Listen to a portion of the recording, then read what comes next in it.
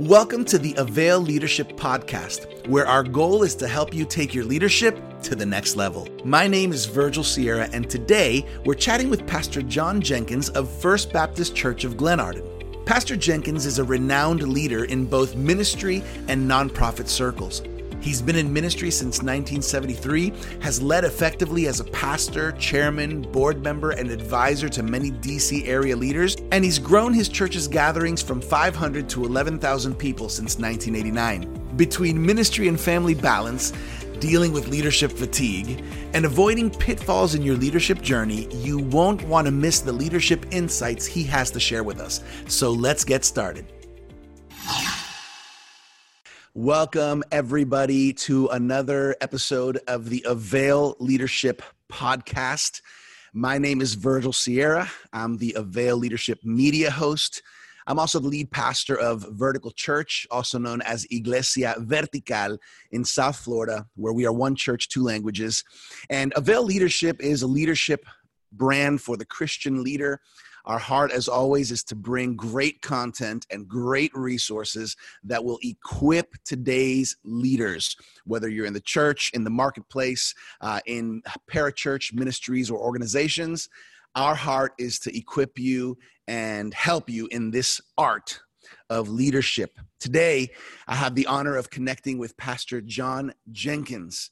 He's the senior pastor of First Baptist Church of Glenarden, which has a couple of locations in Maryland. Pastor John is committed in his quest to develop dynamic disciples. He's been in leadership at many churches. He's been in leadership in nonprofits. He's counseled many top-level leaders in both the ministry and political spheres. He's a chairman of the board of the National Association of Evangelicals, and he's also received an honorary doctorate of divinity from Southern California School of Ministry. Pastor John and his wife, Trina, are the proud parents of 6 children and 5 grandchildren, and I think that number is growing. Pastor John, we are so honored that you would take time to connect with us here at the Avail Leadership Podcast. We are both excited and expectant to learn from you. And so before we get into a few questions, how do you feel? How's it feel to be here with us at the Avail Leadership Podcast? Pastor Virgil, thank you so much for the invitation and having me with you today. Let me begin by just telling you how honored I am. I'm excited and thrilled. This is a dynamic element of what you all are providing for leaders, and it's an honor to be a part of that. I want to thank you and the Avail team. I want to thank my dear friend, my mentor, my coach, Dr. Sam Chan, who has provided such wisdom over the years to me beyond descriptions. I'm honored to be a part of what y'all are doing. I think it's tremendous. Yeah, I think so too. And I think that everybody who's connected with us on this episode is going to be blessed by you, Pastor John. There's a lot of people who know you. You've been in a lot of circles, whether it's leadership, whether it's the church, whether it's, even in the political sphere, being in close to the Washington, D.C. area. There's a lot of people who know who you are, but I know that there's some young leaders and also some new leaders who are going to get to know you. So why don't you share with us a little bit about your journey, what you do, where you are, how you got there? Well, let me start off by saying I've crossed over into the 60s. I'm 61 years of age. I'll be 62 in about a month. And I've been in ministry for a long time. I've been preaching for 47 years. I started as a teenager, 15 years of age. My pastor licensed me to the criticism of so many other pastors, but some of those other pastors also always invited me to come and do their youth services. So I've been doing it for a long time. Pastoring my home church here this is my 31st year that I've been the senior pastor of First Baptist Church of Glenarden, just outside of Washington, D.C. But that's not what makes who I am. What I'm most proud of is that I'm married to Trina Jenkins, my wife of 40 years. This Sunday, we celebrate 40 years of being married. I have 6 wonderful children. They're all grown and graduated from school and college and gainfully employed. I'm a grandfather to 5 and a half, got another one on the way. I'm thrilled to be a family man. I'm actually committed and love my family. And I think family is the cornerstone of our culture and our society. And I'm honored to have a wonderful family. And I'm honored to lead a fantastic church. It's a tremendous church. It's over 100 years old. It was started in 1917. So we've passed over that 100-year mark, and it's a great church, great people, and it's my privilege. And by the way, it's my home church. I grew up in this church. It is the only church I've ever belonged to in my life. Wow. Even though I have pastored at another church prior to this one, this is the only one that I've ever actually had membership at. And it's just a privilege and an honor. I'm living my dream life, and I'm grateful and thankful to God for that. Hey, that's amazing. What I want to kind of park here for a second on family. First of all, it's amazing, that, you've been ministering and pastoring. You've been doing this for over 45 years. And you've been pastoring this church that you grew up in. It's the only church you've been in. You've been pastoring it for 31 years. That's amazing. But I want to just pause here for a second. You're about to celebrate, at the time of this recording, your 40th wedding anniversary with your wife, Trina. You got 6 kids. You got 5.5 grandkids. Okay, so you're a man that throughout these years has had a lot on your plate. And I think there's a lot of leaders who are either headed in the same direction on their journeys with ministry and family and church, right? What are some practical tips, Pastor John, that you have that you can share with us regarding balancing leadership responsibilities and family responsibilities? Because they're both important, but I think sometimes while we're trying to juggle things, we can get in trouble. Yeah, and that's probably a very significant question that you're raising and asking, and I could talk about that for the rest of the day. But let me just try to summarize and tell you this, that if I had the opportunity to talk, especially to young pastors, or those who are new into the pastorate, I would say to them, do not sacrifice your family for ministry. That is not what the Lord Jesus has called us to do. He's already made the sacrifice for us, and he has not called us to sacrifice our families, our marriages, our children for the health of the church. And I had to learn that the hard way, Pastor Virgil. I had made the mistake of compromising and making ministry more important than my family. And the fact that I have a vibrant relationship with my kids today is a miracle from God, because like so many other pastors, I was so much in pursuit of significance and importance and value and connecting with the right people and knowing the right people. I was so passionate about that for a great portion of my early pastorate, I forsook my family and neglected my marriage and neglected my kids. And if I had to do it over again, I would never compromise that. The time that goes, your children's lives just breezes by so fast. I'm looking back on 40 years, and I wish I could go back and spend more time with my kids and make more memories and laugh with them and roll in the grass and play games with them more than I did.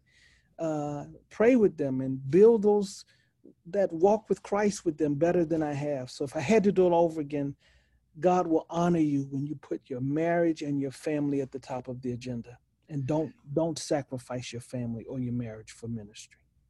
I think that's such an important word. I mean, I'll tell you one thing. I'm taking mental notes right now, and I'm going to be able to listen back on this later, because I think especially as young leaders, or leaders who maybe are kind of starting off the journey, it's so easy to get caught up and wrapped up with, I want to be significant. I want to do things that are going to make a difference. And there's nothing inherently wrong with that desire.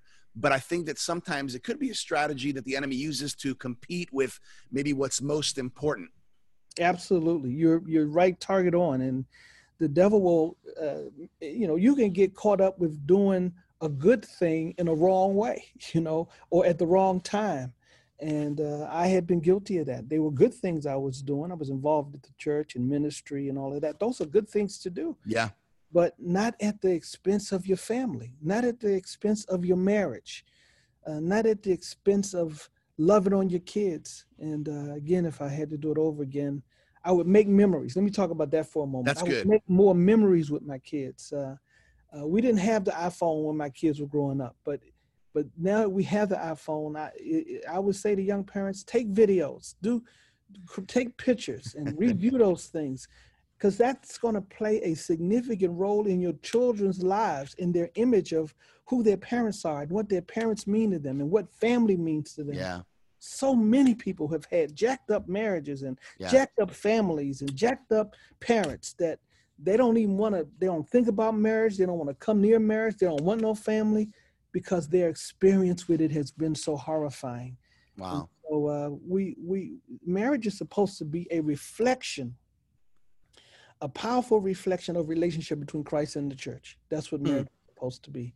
And so we should work diligently to make it fresh and alive. One of the things, let me say this real quick, because I could talk about family and marriage for the rest of the day, and I know that's not the topic for today, but this is important to me. I learned, God convicted me one time because I had been, here's the big bird word, insensitive to my wife. Insensitive. I've heard that before. Yeah, I had been insensitive to her, and I thought all of life revolved around me and my wishes and my wants, and my wife was doing everything she could to keep me happy.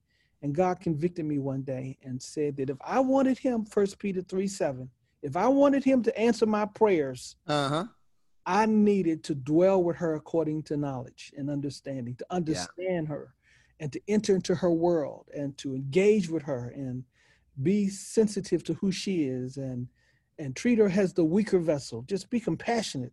And God said, if you don't do that, your prayers will be hindered. And I didn't want my prayers to be hindered. And so God convicted me of how wrong I had been. And ever since that day, I have been doing my best to be sensitive to my wife, to engage in her world. Pastor Virgil, I'm watching the Home and Garden channel with her. I'm going shopping with her. That's right. And I discovered that when you do that, the God we serve rewards you and blesses you in tremendous ways. Yeah, you know, that's a good word. I think just as I was hearing you talk right now, it comes to mind. I know that I have felt almost like extra weight and extra burdens when things at home aren't well, you know, whether it's in the marriage or whether it's with our kids. And so that's going to lead us kind of into the heart of today's conversation. You've been leading ministry over 45 years, right? I'm confident, because I know how this is in my short years in comparison to you, right? That you've probably run into some leadership fatigue issues. And so kind of connecting these two things, when things aren't well in the marriage at home and when we're struggling balancing our family well, it almost adds an extra burden, an extra weight, which can cause us to fatigue even more. So I want us to delve into this concept of leadership fatigue from your experience and your learning. You know, what are some signs? And you know, maybe you have some examples, but what are some signs that there may be some leadership fatigue creeping in? Yeah. So, and again, that's a great question you're asking, and an important one, because I've had some experiences over my journey that almost took me out of ministry. Wow.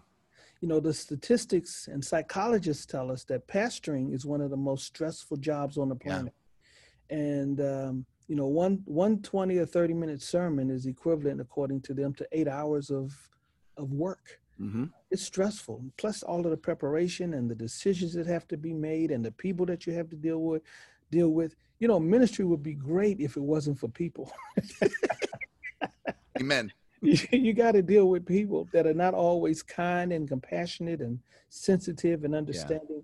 So I think one of the signs is when you feel the burden and the pressure that you have to get something done, or you feel the pressure that you got to do this, or feel the stress that, you know, you got to make a move. That's a sign of fatigue. When you get to a place where you're overburdened and you're making quick or poor decisions. That's when you're flying off the handle and treating people wrong. That's a sign of fatigue. When you're acting out of your nature, when you're cussing people out, when you're just, you know, you're not your normal self. Those are signs that you're entering into fatigue lane, and we don't want to be on that road. So that's the time. That's a wake up call. You don't want to get there, but when you get there, it's time to pause and say, you know what? I shouldn't snapped at my wife like that. I shouldn't barked at my kids like that. I shouldn't have been insensitive to that leader who asked me a question about something. That's a sign of fatigue, and so we don't want to get there. We don't want who in your experience, who has there been anybody that's helped you see it when you haven't seen it, or maybe realize it? Because I know, obviously, even just talk about marriage, that's kind of like a big click for me. A lot of times my wife will identify something or ask me a question that makes me think, why is she asking me that? But is there anybody that God has used specifically to help you realize, hey, John, you're getting out of your lane, you're getting out of sorts? Yeah. So I have several relationships that hold me accountable. First of all, I have a pastor. I think every pastor needs to have a pastor, somebody to whom you submit to, whose authority you're under, who has the authority and the right to tell you to sit down, to tell you, you're out of order, you're out of your lane, you're doing the wrong stuff. I have a pastor. That's good. Who holds me accountable, who asks me the question. They have the right to ask me any questions, and my promise and commitment is to always tell them the truth. But I also have peers, people who I have personal relationships with, who they're not my pastors, but they're my close friends. Yeah. Who are close enough to me to see that I'm maybe not acting in my normal way. Mm-hmm. And I think it's critical that everybody has those kind of relationships. Matter of fact, I don't think you should even go into pastorate or into ministry unless you have those kinds of relationships, because you need those kind of people in your life to hold you accountable, or to be your mirror, to say to you, hey, you're acting a little crazy, or you're not looking at right, or you're not behaving in a way that's reflective of who you are. I think that's critical and important. Yeah, and I think from my experience, having those voices that have a green light, so to speak, to talk to us is so important, but it doesn't happen on accident, and it doesn't happen automatically. I have found you have to be intentional, and you have to kind of seek it out, and you have to, absolutely say, I need some accountability, Right. And most leaders, they don't want accountability. They don't want to have to answer to anybody, but it's absolutely necessary. It's critical that you have that in your life.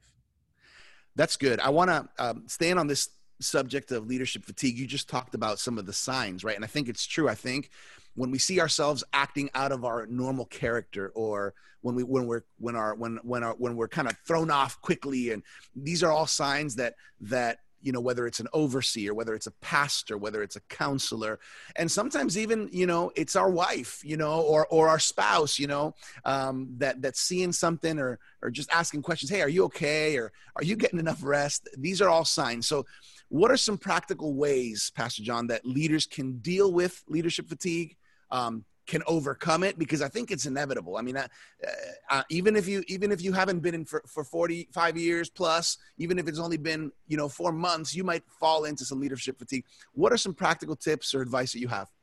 If I could talk to every pastor, here's what I would tell them to do. Let me tell you a little story. What happened to me once? I woke up one morning, and I started vomiting and couldn't stop vomiting. I got ill, and they took me to the hospital, and they took an MRI. For whatever reason, they took an MRI and came back and told me that I had a brain aneurysm. I don't know if you know what that is, but that's it's when you burst a vein in your brain. Mm-hmm. It's when, actually, that's a stroke, but it's when they see a bubble on the vein. Right. Brain. And so the aneurysm occurs before the stroke. Right. So I went, and they said, we cannot treat that here. We cannot treat that aneurysm. We have to send you to another hospital. So they transported me to another hospital. And by the time I got to the other hospital, when they did their testing, they said, we can't find the aneurysm. So you don't have one. So either they misdiagnosed me at the first hospital, or maybe God healed me between the two hospitals. So people can decide what they want. Anyway, when I left that hospital, my elders said, we want you to go away. And they sent me away, put me on a plane, and sent me to the Virgin Islands. Okay. Glory. Hallelujah. I feel the Spirit leading me too. And I didn't realize how stressed out I was. Wow. I didn't realize how tired I was. I slept for 5 days. Wow. I didn't do anything. Didn't feel like. You hibernated. Yeah, I didn't want to do anything. All I did was got up to eat, and that was it. And went back and laid down for 5 days, every day. And I didn't even feel like doing anything until it was time to come home. And when I came from that hiatus, that brief vacation, the elders held me accountable in my church, and they challenged me, and I incorporated into my life. Here's where I'm leading to this point right here. Yeah. I incorporated into my life a regular sabbatical. Okay. Now, people talk about a sabbatical, so I'm not talking about 3 or 4 months away. Right. Not that kind of sabbatical. Right. A weekly or daily or monthly sabbatical is what I worked into my life. When they were rolling me out of the first hospital to take me to the second hospital, I saw my kids. The word had gotten out. My kids had lined up at the hospital, and I saw them with tears flowing down their eyes and lined up, and they had them in a place where I couldn't touch them, and they couldn't. All I could do was holler out to me. I couldn't even hug them or anything. And I realized that I had been working so hard and so diligent, calling myself pleasing God, that I had neglected my kids and neglected my own health. Right. So I worked into my life a system and a pattern of rest. Wow. I cannot tell you how important it is. So everybody got to figure out what their rhythm is. Right. You got to figure out what works for you. My rhythm is I work for 3 weeks, then I take a week off. That's my rhythm. I work hard for 3 weeks, then I take the entire week off. So every month I get a week to just do whatever I want to do. I don't have to teach Bible study that week. I don't have to go to no meetings that week. I just rest. And I get replenished, and I get refreshed, and I get renewed. And I would say to pastors, you got to figure out what your rest is. Maybe it's once a week, or maybe it's once a month, or I don't know how you figure out it is.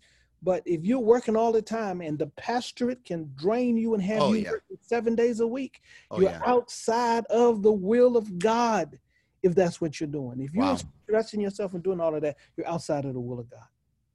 That's really good. And 2 things I want to mention kind of in this conversation that we're having right now. This is so important, Pastor John. Well, number one, even going back to family and ministry, right? I'm a pastor's kid. I took over the church that my parents planted a little over 25 years ago. My wife is actually on staff. She's also one of the pastors here on staff with us. She's a leader, but sometimes it's hard to distinguish the lines between home and ministry, because we're both leading and we're both have a calling, in ministry. But I've noticed, for example, my pace, I can run, and I can run hard. She can run, but she can run for sprints, and she just needs that time. So sometimes even understanding in the concept of our families that there's a little bit of a different pace, but then even seasons of life, because I'm sure that maybe the way you could run and you could do ministry has adjusted and adapted a bit in the different seasons of your life, right? But here's what I want to touch on, and I want to hear your insight on this. I know that I have felt guilty at times taking a break. The concept of a pastor's, always on, as a pastor, you're not clocking, and I know I felt guilty, right? Like, is it okay that I'm taking a day off, or is it okay that I'm taking this week off? And what are people going to say? And, those people that don't really know what they're talking about, and they say, oh, nice to be a pastor and only work 1 day a week, right? They have no idea what they're saying, right? And so, what are your thoughts about that? Because I think some leaders some pastors specifically might feel guilty taking rest or time off. Yeah. You're hitting the nail on the head, Pastor Virgil. Guilt is a tool of the enemy. Guilt is a demonic emotion. Yeah. The enemy wants to bring that upon you. That's not the will of God. It's not the heart of God. There will always be work to be done. Ministry will always, you will never be finished. When I used to work, I had a government job, and I always took pride that when the day was over, my inbox was empty. I didn't have stuff to do left over from the previous day to do the next day. But ministry is not like that. You can't do that. You're going to always have a need, always somebody to counsel, always some phone call to make, always some sermon or Bible study to prepare, always some meeting to have. That's ministry never stops. Right. But the Bible says God created the earth in 6 days, and on the 7th day, he rested. That's right. He took a break. Now, that's a model for all of us. Yeah. And he tells us to remember the Sabbath day and keep it holy. That Sabbath, it was designed for our rest. God designed us to have periods of rest. In multiple occasions in scripture, Jesus took his disciples and said, I want you to go aside and rest a while. Yeah. So that's the will of God. And any guilt that you feel, and that's the thing that drives so many people is the guilt. Yeah. That guilt is not from God. That's the tool of the enemy to stress you out, burn you out. It's not God. Don't let guilt be the driving force for your decisions or your choices. That's so good. Pastor John, how old were you when you took the senior pastor position? I was 29. All right. So if you could go back to 29-year-old Pastor John Jenkins, FBC Glenarden, and you wanted to address this issue of, hey, get some rest, what specifically would you say? So, I was working, 7 days a week. I didn't even have a day off. Wow. But what I would say to people, you have a day off. Have a day off that you reverence and honor and protect. Yeah. Tell your staff members, tell your people, I'm not going to be at the church this day. I ain't coming by the church. Don't call me. Mm-hmm. I'm not looking at my emails. I'm not taking no phone calls. No work.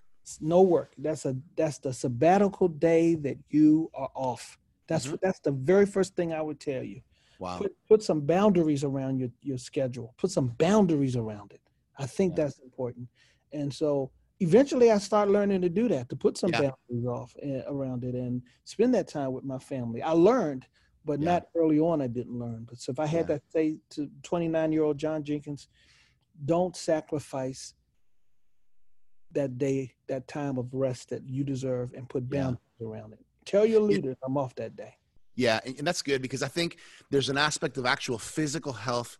This is something it's when we follow this commandment, literally, right, from God, this is something that brings our body's physical health. It can really incorporate emotional and soul health in our relationships, of course, and even spiritual health. I think there's so many reasons why this is something we have to do. And the earlier we do it, the better. And so we would be wise to hear voices like yours, Pastor John, to say, hey, we need to evaluate how we're taking our day-to-day, week-to-week, and really give it a place of importance. Let's transition a little bit. Go ahead. Before you, I want to say one other thing on that I think is very, very important. Here's a tool I used. Here's something I learned over the years. I wish somebody had told me earlier. This what I'm going to say right now is worth this podcast right here. Here's a principle that I've worked into my life, that I've learned, that I wish every pastor would learn. I only do what only I can do. Okay. Unpack that. Yeah. Only do what only you can do. Mm-hmm. I'm only doing the things that only I can do. In other words, if somebody else can do it, I'm delegating. Pastors got to learn how to delegate. Yeah. And I determined and looked at the things that have to be done, and what are the things that only I can do, that are my responsibilities to do, that only my gifting can carry out. Yeah. Let other people take the assignment of other things, and don't feel like you have to do everything. If everything starts at the pastor's desk, there's a problem there. That's not healthy. That's not good. Everything can't stop at your desk. You got to delegate and empower and authorize other people to take that load, some of that load, and you only do the things that only you can do. That's what I'm doing now. I'm only doing the stuff that only I can do.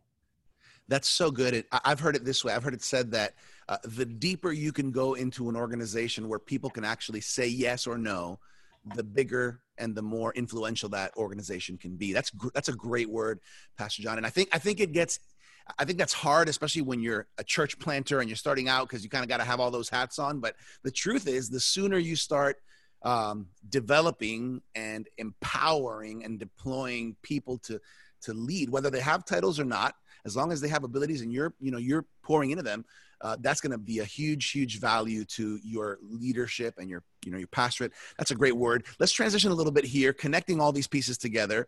We're living in 2020 as we're recording this, Pastor John, which I believe we can agree is probably one of those years that kind of stands out from all the other years. It's a year where we've experienced globally, crisis, definitely change. Speak into this about leaders adapting effectively to changes that are unexpected, in this season of COVID-19.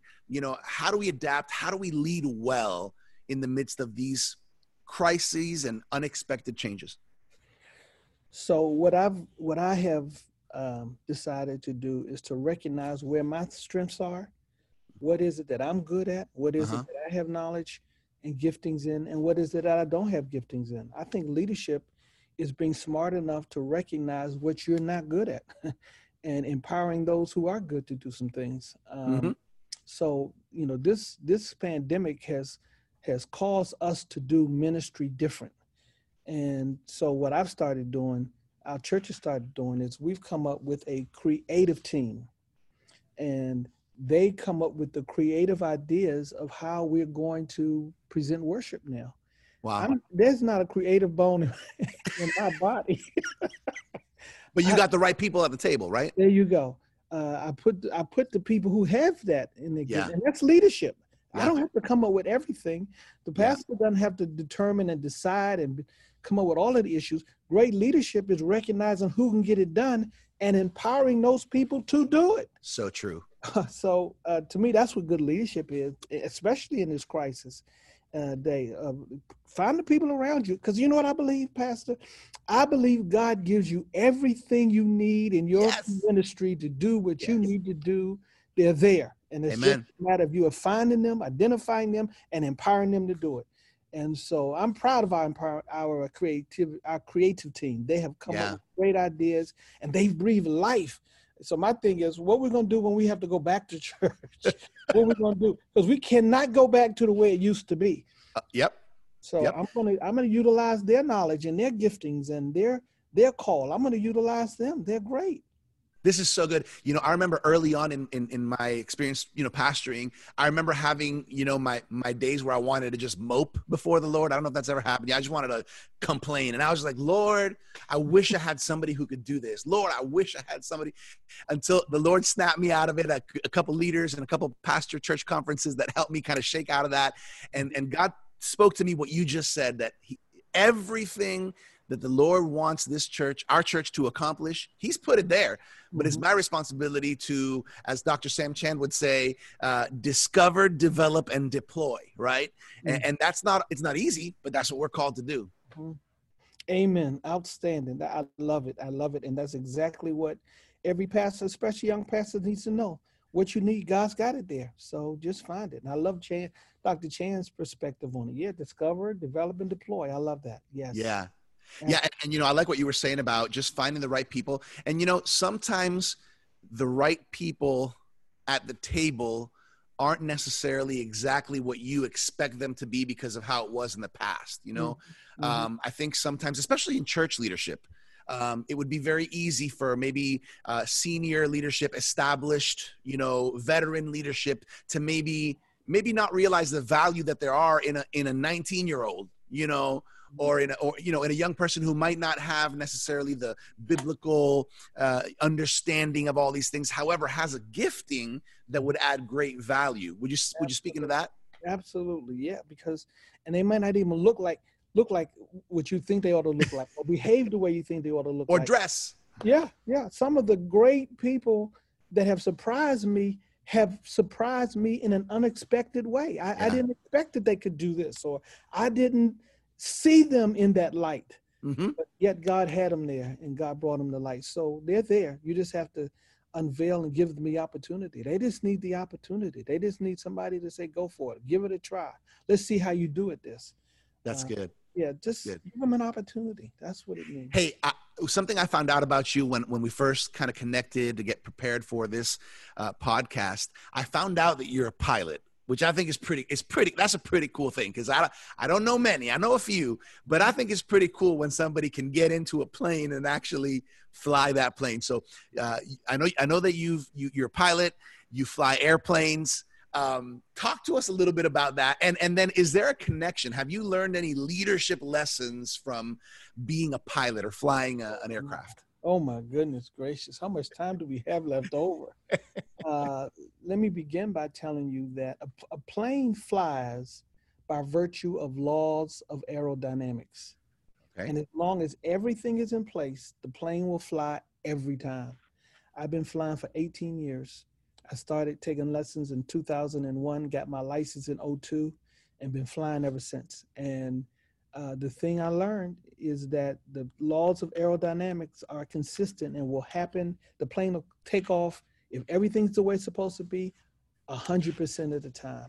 And what I try to teach pastors is if you have the principles of God's truth in place in your church, you will breed success and victory every time. So it's just a matter of learning what those principles are and applying them in your life. It's a matter of learning what church growth principles are, how to resolve conflict, put those things in place, how to get people working together as a team, put those principles in place, learn them and apply them, and you'll win every time. So that's probably the big lesson I learned. And when I get up in the air, here's the thing about flying, that when I get up in the air, I take my mind off of church. That's my stress reliever. I take my mind off of problems and issues and counseling. And I'm just saying to myself, how am I going to get this thing down on the ground safely?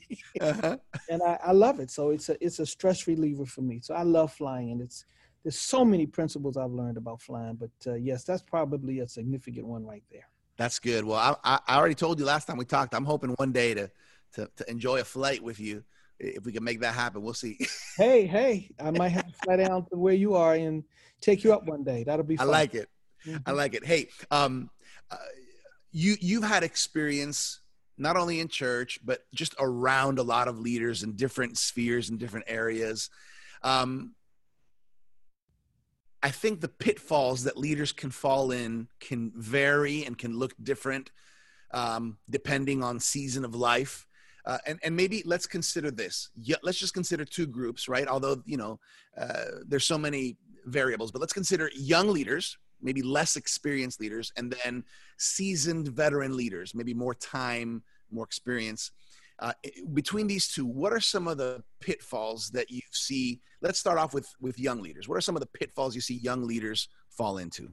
So here's probably the biggest one that I see happening all the time, that again, I wish I could say to young leaders, is expecting change without properly preparing the congregation for the change. Okay. Preparing people for change. So I've learned over the years, and our church has changed significantly. Yeah. So you came 31 years ago, the Sunday before I came, and then didn't come back until the last Sunday that we had church in March. It's a totally different church. Yeah. Other than the people that were there when I first came and the people that are still there, you wouldn't even recognize the church. It's totally different. And so we've drastically changed our church. I could talk about 100 different things that are different, yeah. And some of them are really significantly different.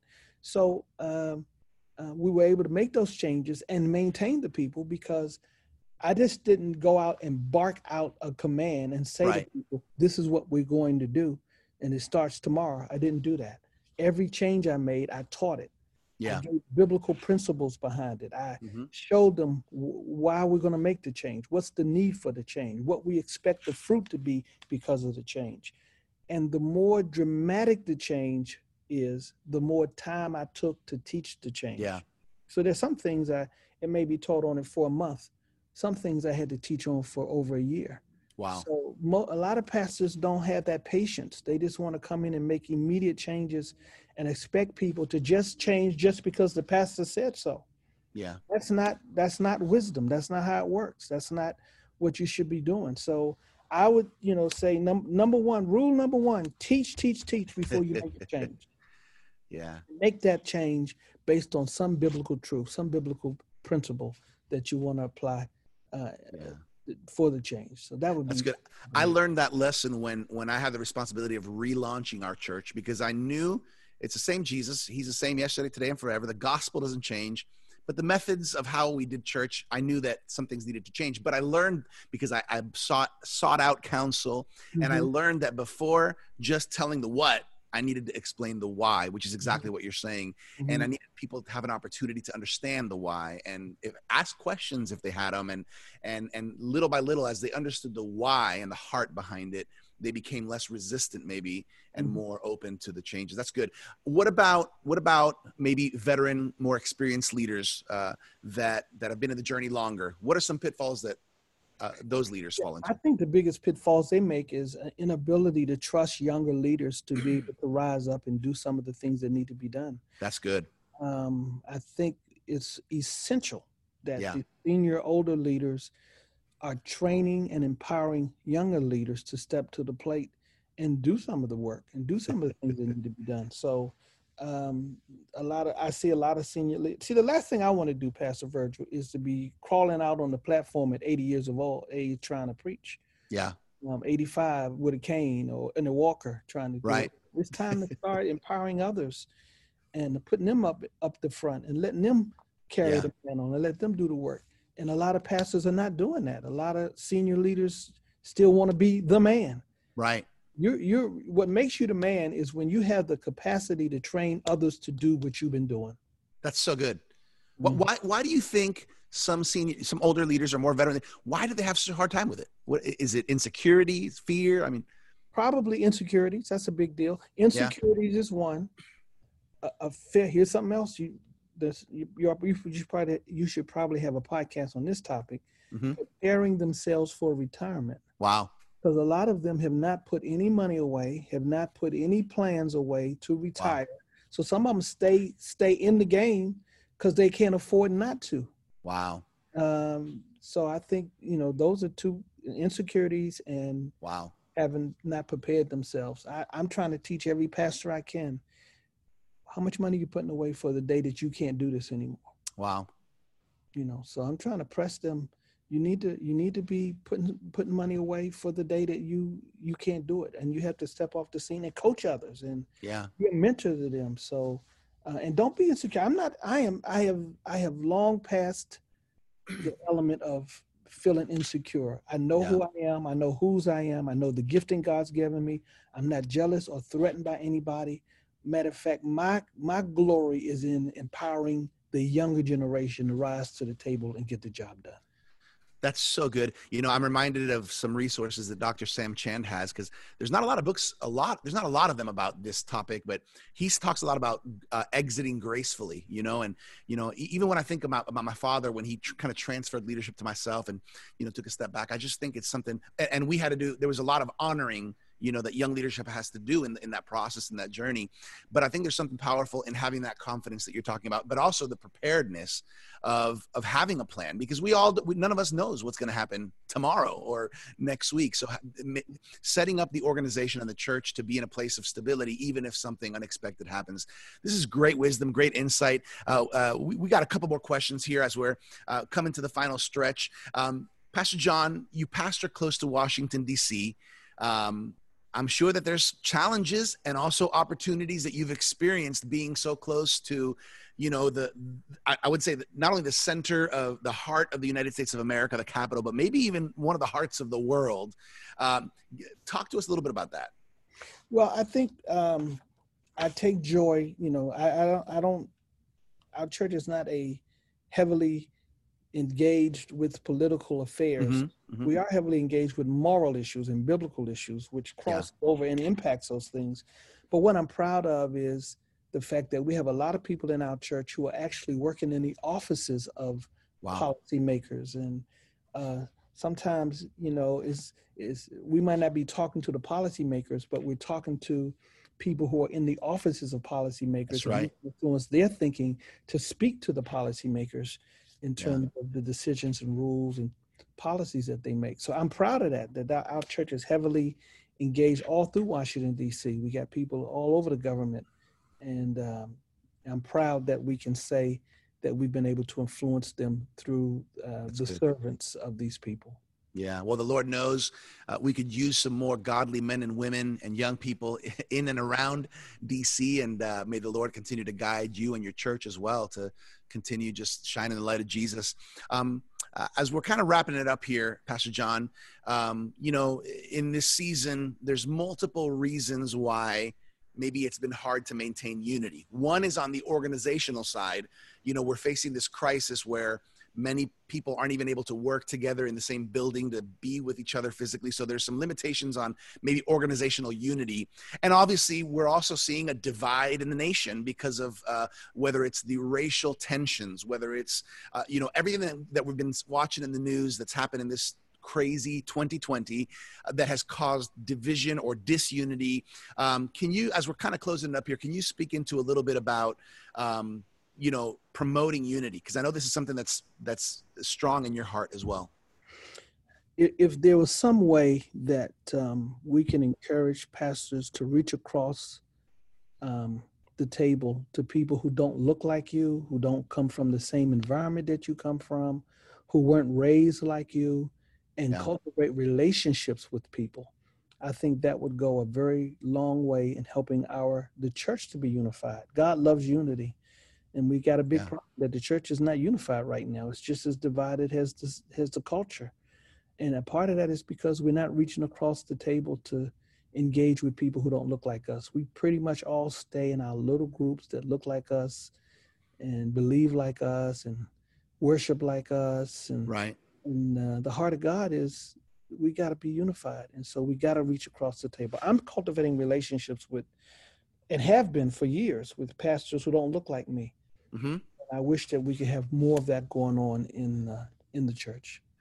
How can we get better at that? I mean, has anything worked specifically well for you? Has anything not worked? Because I think that's something that could be a game changer for a lot of churches and pastors. I think what doesn't work is when you come across somebody and you know their views are different than you, then a lot of people will make a decision. I'm not going to hang out with that person. I'm not how to get to know that person. That's again, not the heart of God. Maybe God has called you to help bring a light to them that they didn't have before. So I've invited pastors to preach at my church who don't have a clue what our culture is going through or what the African-American community is like.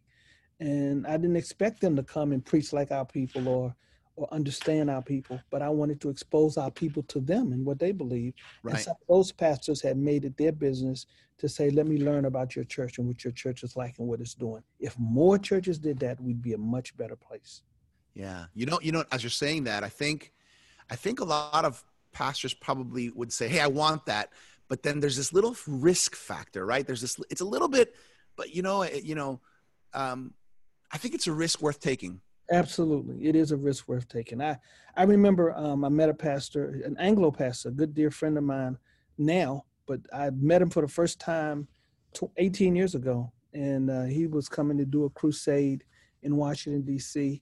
And the Spirit of God said, have him preach at your Bible study this Tuesday night.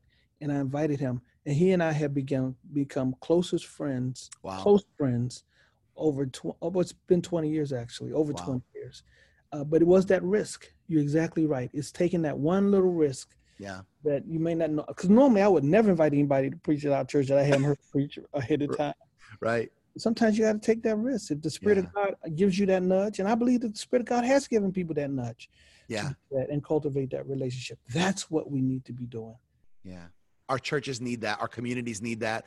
This has been such a life-giving and, both encouraging and challenging talk, Pastor John. I want to let everybody know the different ways that they can connect with you. If you want to know more about Pastor John, you can go to johnkjenkins.com for all things Pastor John. You can also check out their church, which is fbcglenarden.org. That's for First Baptist Church Glenarden. So fbcglenarden.org.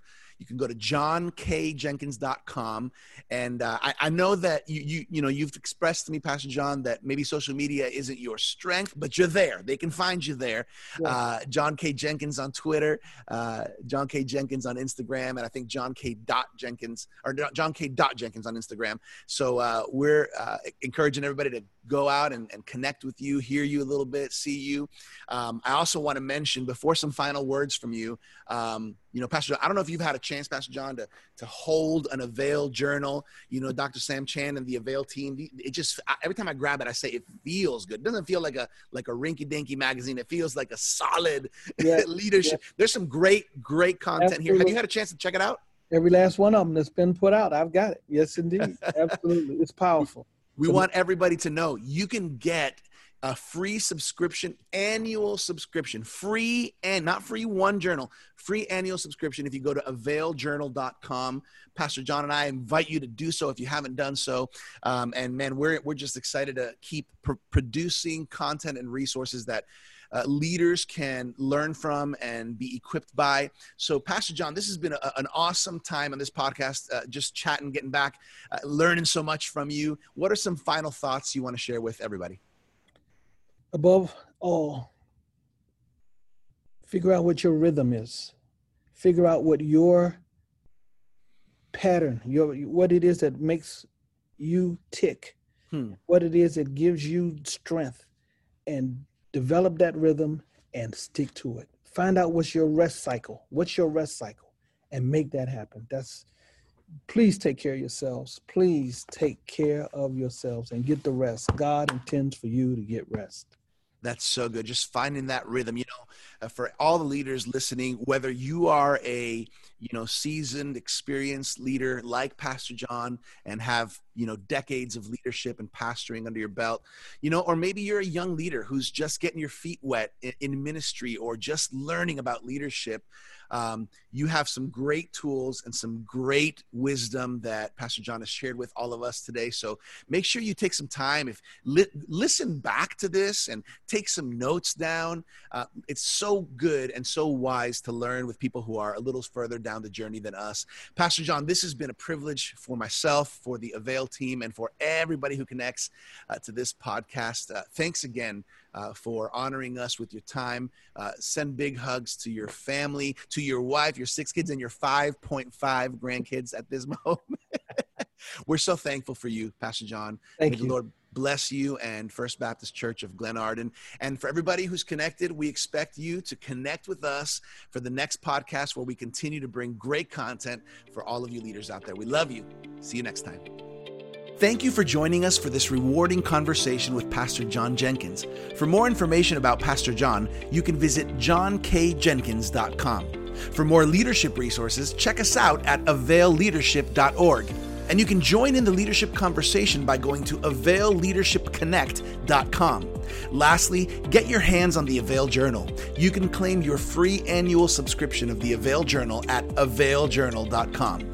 Be blessed, stay safe, and keep seeking the Lord. As always, thank you for connecting with us to grow in the art of leadership here at the Avail Leadership Podcast.